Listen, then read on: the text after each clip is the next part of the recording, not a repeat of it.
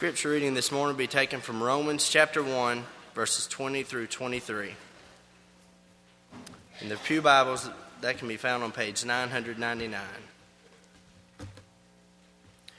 For since the creation of the world, his invisible attributes are clearly seen, being understood by the things that are made, even his eternal power and Godhead, so that they are without excuse. Because although they knew God, they did not glorify him as God, nor were thankful, but became futile in their thoughts, and their foolish hearts were darkened. Professing to be wise, they became fools, and changed the glory of the incorruptible God into an image made like corruptible man, and birds and four-footed animals and creeping things.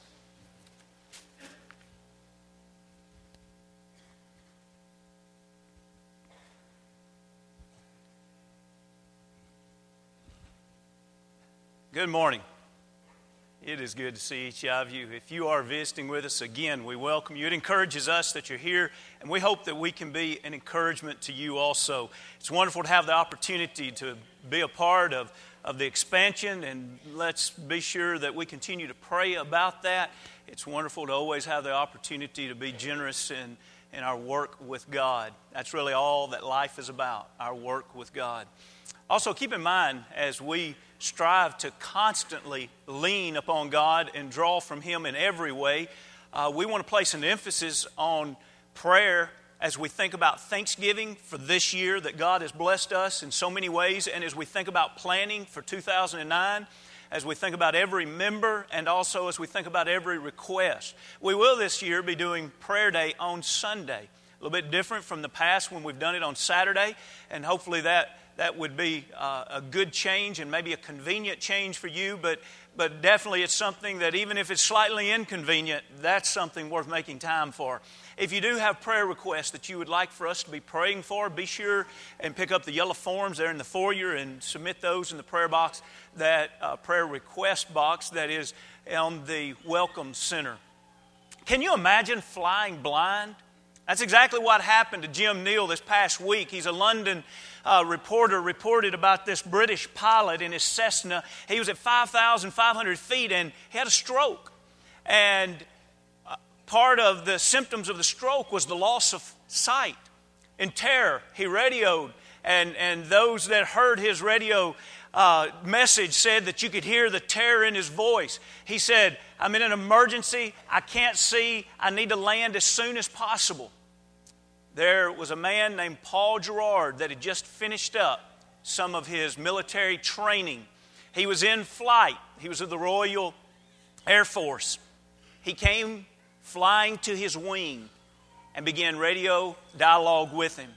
From time to time, he would ask him, "Can you see now?"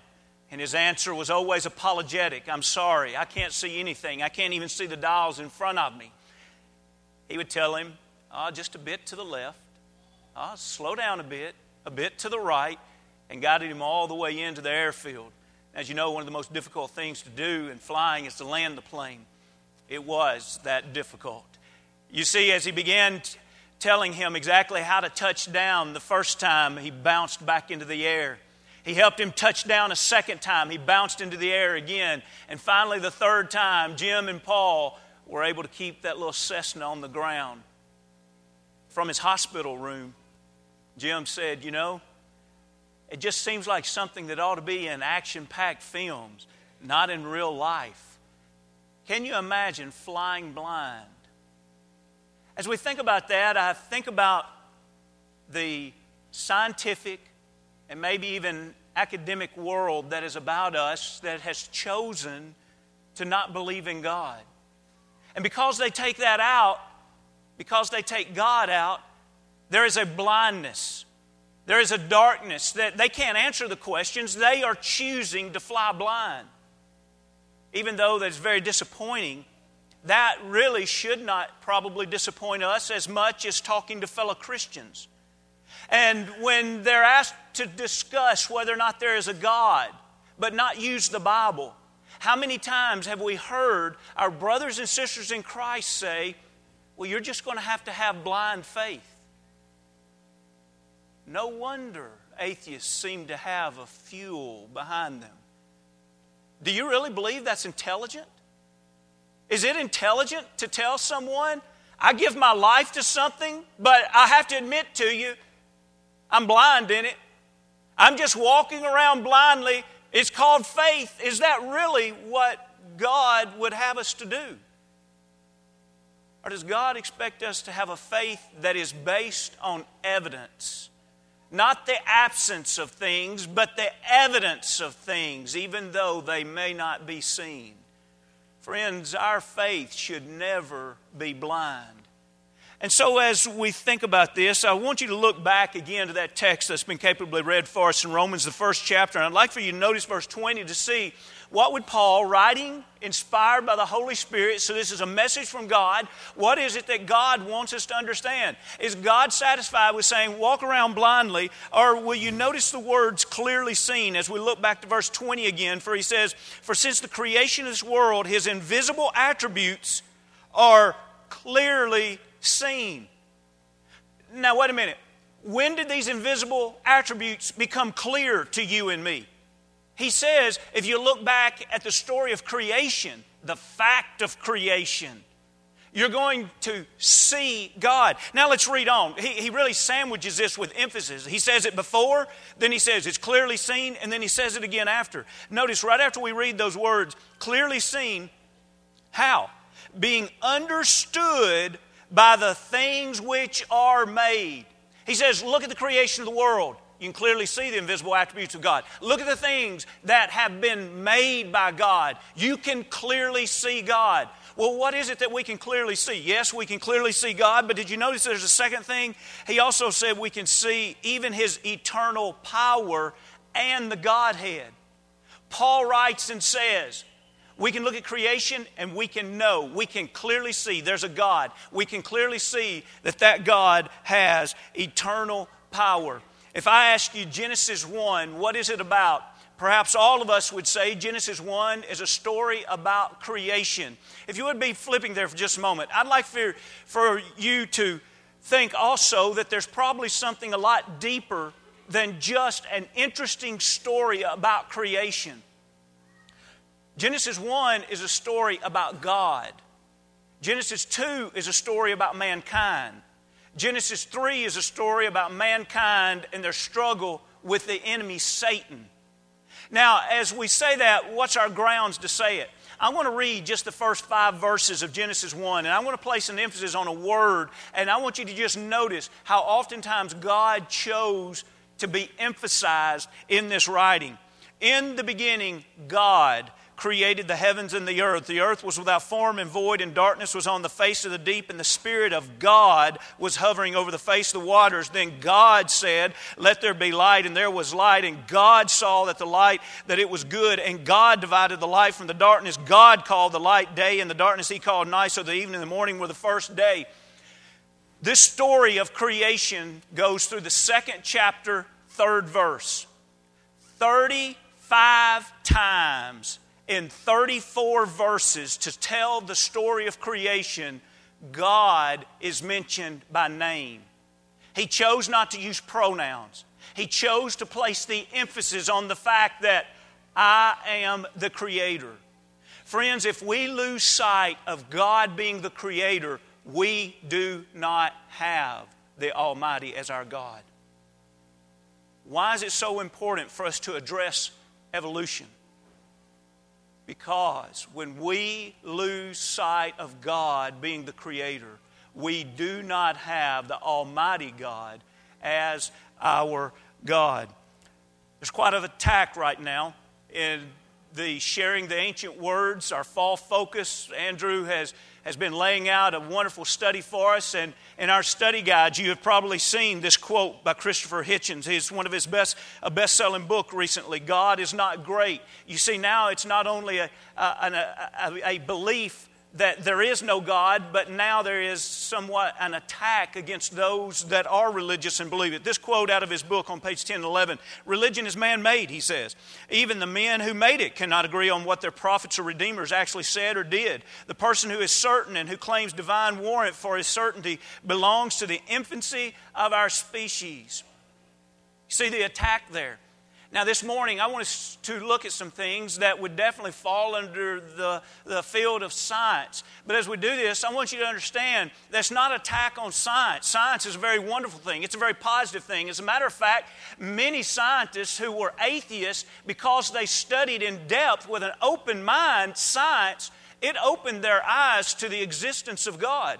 For example, a wonderful example is Francis S. Collins. I'm not suggesting to you that he is where we are in our belief system, but I am saying to you that this is a man that in graduate school was very open with the fact that he was an atheist.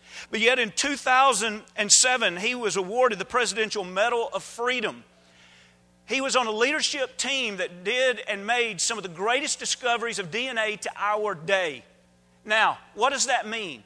There are many that would say his discoveries in DNA and mapping the DNA structure, finding out what is involved and what that entails and what it accomplishes, the purpose of DNA, many say that his studies will do more for our society than landing a man on the moon. Others argue that what he has done is not only the greatest medical achievement, but some say it's greater than all other medical achievements combined. As he began to look deeply into DNA and unfold all of the wonderful aspects and the way that it was designed, after years and years and years, he finally came to the conclusion evolution could not explain DNA. And now he has a book that has come out about his belief in the Almighty God. Science, it's wonderful. Science is a system of, or a method of study.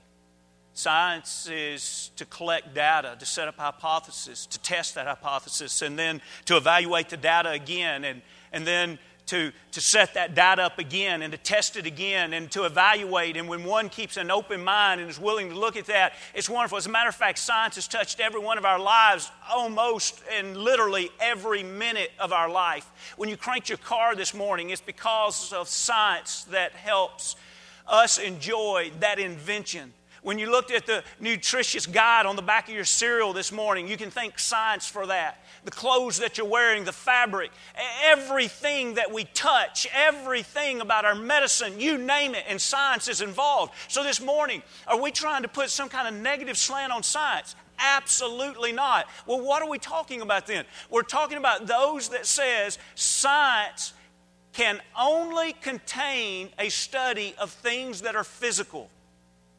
If anything is supernatural, it cannot be brought into the realm of science. That is what creates theories like evolution that create a blackness or a blindness that creates so many questions that has absolutely no answer. As we think about this, I'd like for you to think again of Genesis 1:1. In the beginning, God created the heavens and the earth. You see, one of the great problems in evolution is that it cannot explain cause and effect. You know, for every effect, there has to be a cause that places it into motion. For example, right now, we see a ball that we can see with our naked eye. We cannot see any movement to that ball. Now, of course, if we placed it under and was magnified that ball many, many times, we would eventually see movement because everything in our universe is in movement, which again goes back to even greater demand of cause and effect. Right now, if we see that ball is still, and we all could agree upon that, and then I take and I'm going, Van, can you catch? No, just kidding. I'm not going to do that. All right. Now, I tell you what I'll do. I'll just put this ball in movement just for a few minutes, okay? I mean, a few seconds. All right. Now, you see that ball? That's pretty good, wasn't it? You thought it was going to go off the end. All right. Now, notice, we could talk about, did the ball move? Well, we could have somebody here that says, no, the ball never moved. Others would say, wait a minute. We know for many reasons it moved. We saw it move. We know that it was here and now it's there. We know that the ball moved. Okay, well, what was the cause of that effect? Oh, nothing. That ball just is a rolling ball. What? There's no cause to the effect? No, that's just what balls do. No. You see, in the scientific community, we would never accept that. In the scientific community, there has to be a cause for every effect. And so we clearly understand from a scientific standpoint that that ball, the effect of its movement was because of the kick from my foot. Now, as we think about that, you're looking on the screen here of just 2 or 3 things that remind us on a daily basis, and we literally could talk about hundreds and thousands of these. But when we look about the movements or the orbits of the planets, they are moving. Yes or no? Science says yes. It's proven they're moving. Okay, so if they're moving, who caused that effect? Right now, if I ask you to reach over and shove the person next to you, you probably can move the person next to you. Now, what if I ask you to go over and I want you to shove this wall? You cannot be an effective cause to move that wall. Not your bare hands. So when we're talking about cause and effect, and we're talking about who places planets in motion, there has to be a cause great enough to place planets in motion. When we think about something where we look maybe and take things for granted, a simple rainfall. Do you realize even water is in a cycle? Water is continually in motion. What was the cause that's great enough to set that in motion?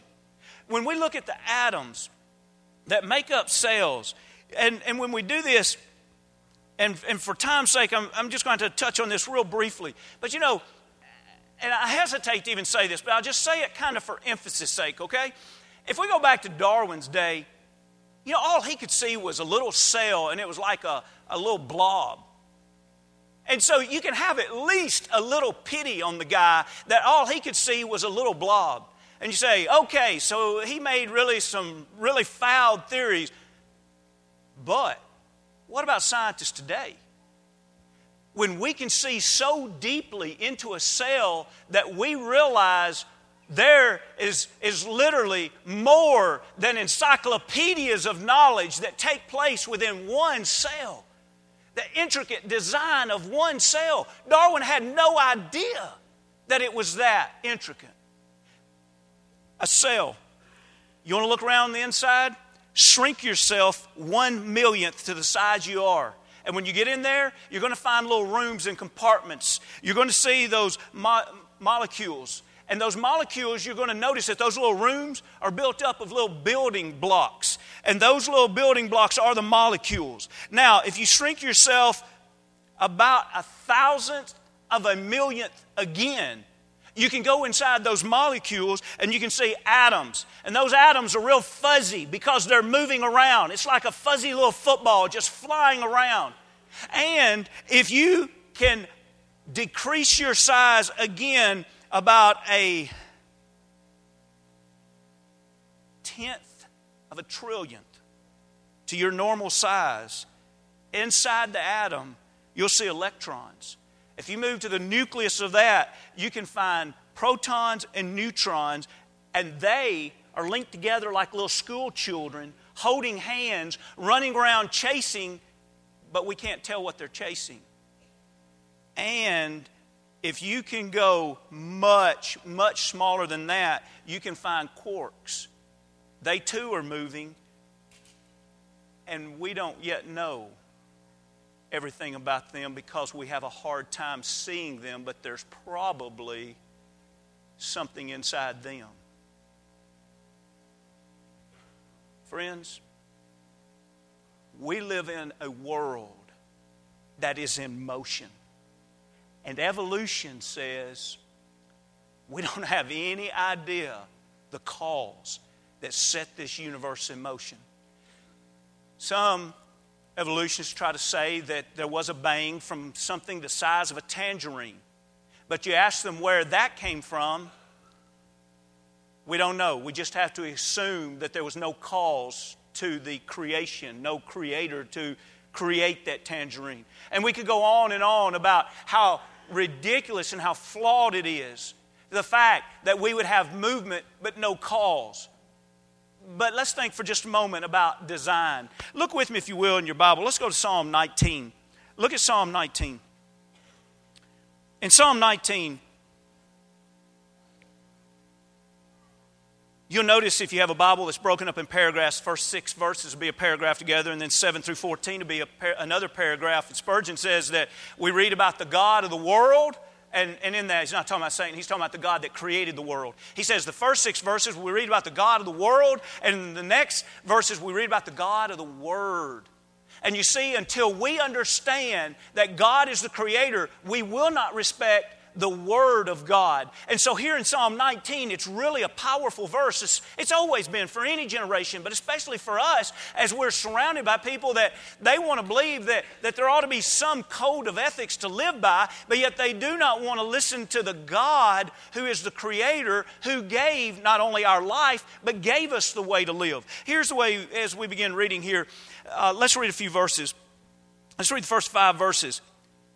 The heavens declare the glory of God. How are we going to know there's a designer? Psalmist says, listen. Listen to what the heavens say. The heavens clearly state. When we think about the rotation of the planets, the orbits of the planets, they are screaming the fact that someone has set them in motion. The heavens declare the glory of God, and the firmament shows His handiwork. Day unto day utters speech, and night unto night reveals knowledge. See? Look at the sunrise. Look at the sunset. Look at daytime. Look at nighttime. Look at the change of the seasons. They all are saying there is a much higher power. There's an Almighty. Look at 3. There is no speech nor language where this voice is not heard. It doesn't matter if you're in Asia. You can understand this. It doesn't matter if you're in Africa, if you're in North America or South America. It doesn't matter where you are. You can understand the language of creation. Creation demands a creator. Their line has gone out. In other words, their message, their line has gone out through all the earth, and their words to the end of the world. In them He has set a tabernacle for the sun, which is like a bridegroom coming out of the chamber and rejoices like a strong man to run its race. What is David saying here? He's saying the same thing that Paul was saying. When we see creation, we clearly see God, the invisible attributes of God. Isn't it interesting that in science, you can take an artificial tree, Christmas tree, a little silk plant, and you go to any science department and you try to say that there was no designer, you'll be laughed out of that science department. We know that every artificial tree had a designer. But yet you go in many of those same science departments and you say that this little plant here had a designer, and you'll be laughed out because now you believe intelligent design. You see, you would be appreciated there if you would say it just evolved. You know, it's like a dump truck that was hauling junk metal, and it had a collision with another vehicle, and a Cadillac fell out of the back. Which one takes the most faith? Which one takes the most intelligence? Friends, we're not talking about something here that just sounds good for a sermon. We're talking about something that's biblical. But let me tell you something and emphasize something that is very important for you and I to understand. We're talking about something that atheists wrestle with on a regular basis, and they have never been able to give substantial answers. They don't have an answer for cause and effect. They don't have an answer for design, where science demands the designer in everything except creation. And now we're going to walk in blindness and say some way it just evolved. As we flip through these next slides, think about the idea of the eye. Think about the idea that if I held up before you a model of an eye, you would see the producer, the product name. You would know that there's someone that works there that designed that eye. We even call glasses sometime, if they're a particular brand, we call them designer glasses. But yet, in many areas where people want to take, scientists want to take anything supernatural out, what they'll do is look at those models and say that they have a designer. They'll look at the glasses and say they have a designer, but they'll look at the human eye and they'll say, it just evolved. And if we haven't stopped and studied the eye, perhaps we can't fully appreciate how detailed the eye is. And so I'm just going to give you one sentence out of Darwin's book. It's The Origin of Species, and this is the title, Difficulties with the Theory. Here's what he says. To suppose that the eye, with so many parts, all working together, could have formed by the natural selection seems, I freely confess, absurd in the highest degree. Atheists, they struggle to try to describe how the very complex things such as DNA, the eye, and on with creation, how could all of this just evolve? And so they do studies of the probability, and I'm not going to take the time right now to give you the probability, but the probability of it happening would be like 1 in trillions of years. They do studies like if you blindfolded someone and you, how long would it take them if they moved the Rubik's Cube one movement every second? How long would it take them just to accidentally work the Rubik's Cube? And it would take trillions of years to accidentally do that. And that's just working a cube that's already in existence. When we think about a cell that has 200,000 molecules in it, and we think about all of them have to line up perfectly, what's the odds of 200,000 coming together just at the right time just to create one cell? There's a designer. That's how it all works out. When we look at an artificial limb, we know that it has a designer, but isn't it interesting that sometime in science there are those that would argue that the real limb has no designer at all. And we'll close this morning with another powerful argument, and it's a moral law. Look with me, if you will, to Romans, the second chapter. In Romans, the second chapter, we're going to look at verse 14 and 15. He's talking to the Jews here, trying to help them realize that they are accountable to God, to the law that He's given them. But then he also makes mention of the Gentiles, and he reveals to us something about our heart. In Romans, the first chapter, notice what he says in 14 and 15. For when Gentiles who do... This is Romans 2, 14 and 15. For when Gentiles who do not have the law by nature do the things in the law, these, although not having the law, are a law to themselves. Now notice this. Who show the work of the law written in their hearts, their conscience also bearing witness, and between themselves their thoughts accusing or also excusing them. Evolution has no answer for the conscience, for a moral standard. Evolution does not know what to do with the idea that every civilization, every human being that's ever lived has had some kind of understanding of right and wrong. Now, friends, not every civilization has had the same moral compass. Not every individual has had the same moral compass. But everybody has some kind of understanding that there's a right and there's a wrong. Now, don't take that for granted. Animals do not have that. When God said in Genesis 1, I'm going to make man after my own image, a part of the way that God, a moral God, made us was to be moral people. And so when we consider the understanding of right and wrong, do you realize your dog doesn't have that? You know, if your dog chewed up your favorite pair of shoes, he may be conditioned that when he sees you, he crouches down. And he may even put on those puppy dog eyes. Of course, if you have a cat, they wouldn't care at all. But you know what's not going to happen? You're not going to come in at 11:30 at night and see your dog lying awake worried about it.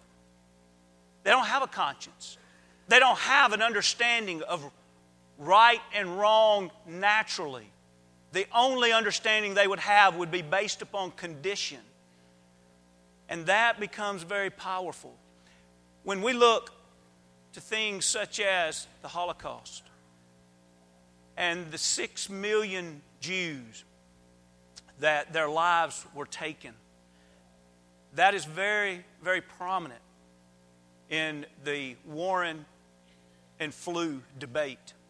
And I want to read to you, and these aren't exact quotes, but the idea of some things that were said. Both of these two gentlemen, and at that time in his life, Flew was a prominent atheist and from Britain. And so both of them served in World War II, allies against Germany. And Warren was a preacher for the church. And so he brought up the fact that the murder of these millions of Jews, and he asked the simple question, was it evil? And Flew said yes, it was a universal moral law which Germany violated. And so putting Germany on trial was justifiable, he said. And Warren said, wait a minute. You've said all we are is a collection of molecules. We're no different from rocks, from donkeys, from planets, from potatoes. We're just a collection of molecules. So what makes it wrong? And this Oxford graduate that was considered the prominent atheist of his day said, we don't know. It was just wrong.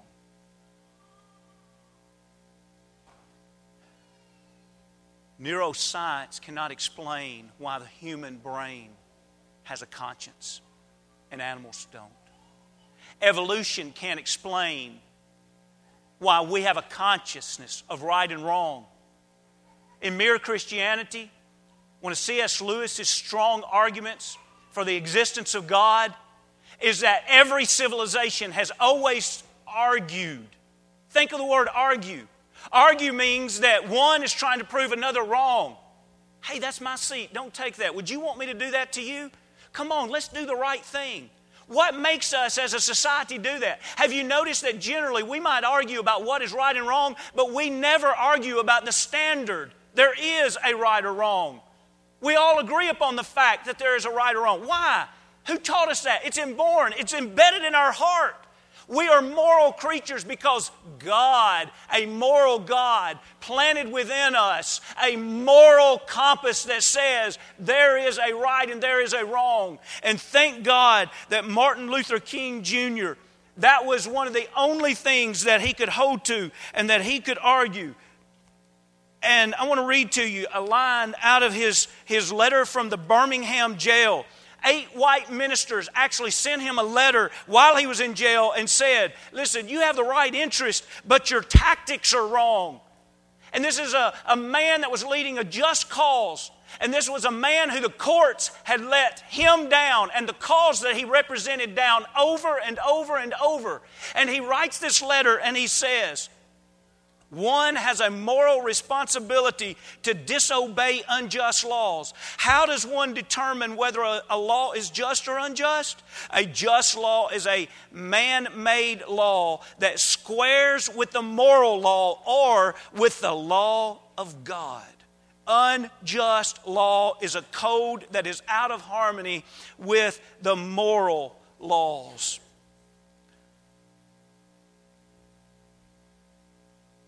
You hear his argument?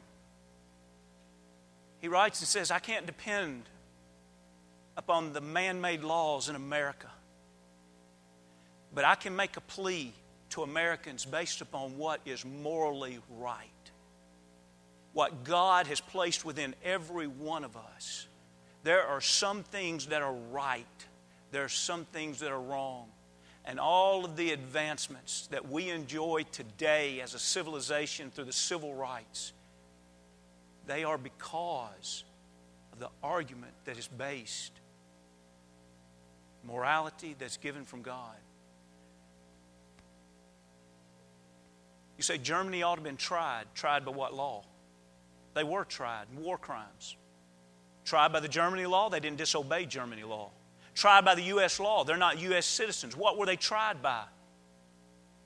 Laws of humanity. Where did we get that? Even today, the United Kingdom will have courts, and they will try individuals, war crimes, based on the law of humanity. What is that? That is the law that is embedded in each one of us because we have a Creator. This morning, I want to ask you, please not take for granted what we studied this morning. There's probably everyone here, probably, that believes in the Almighty God. If not, we hope that this helped in some way, but all of us will talk with individuals that do not believe in the Almighty God. We've covered 3 things this morning that atheists cannot answer. Friends, I don't say that out of arrogance. I say that out of the fact we've got the truth right here, and they cannot be answered. Evolution cannot explain. But I want to tell you what is the best news about the proof of God. As we extend this invitation, the best news of the proof of God is that God can do wonderful things with lives. God can do things with our lives that we can't do with it and nobody else can do with our life. And this morning, if you're not living for the Almighty God, wholly submitting your life to Him, why not do that? And why not speak highly of God and of His ways as you go throughout this week and talk about a powerful God and the powerful impact that He's made in your life? If you've never been baptized into Christ, or if you have and you need to be restored, if we can help you in any way, come as we stand as we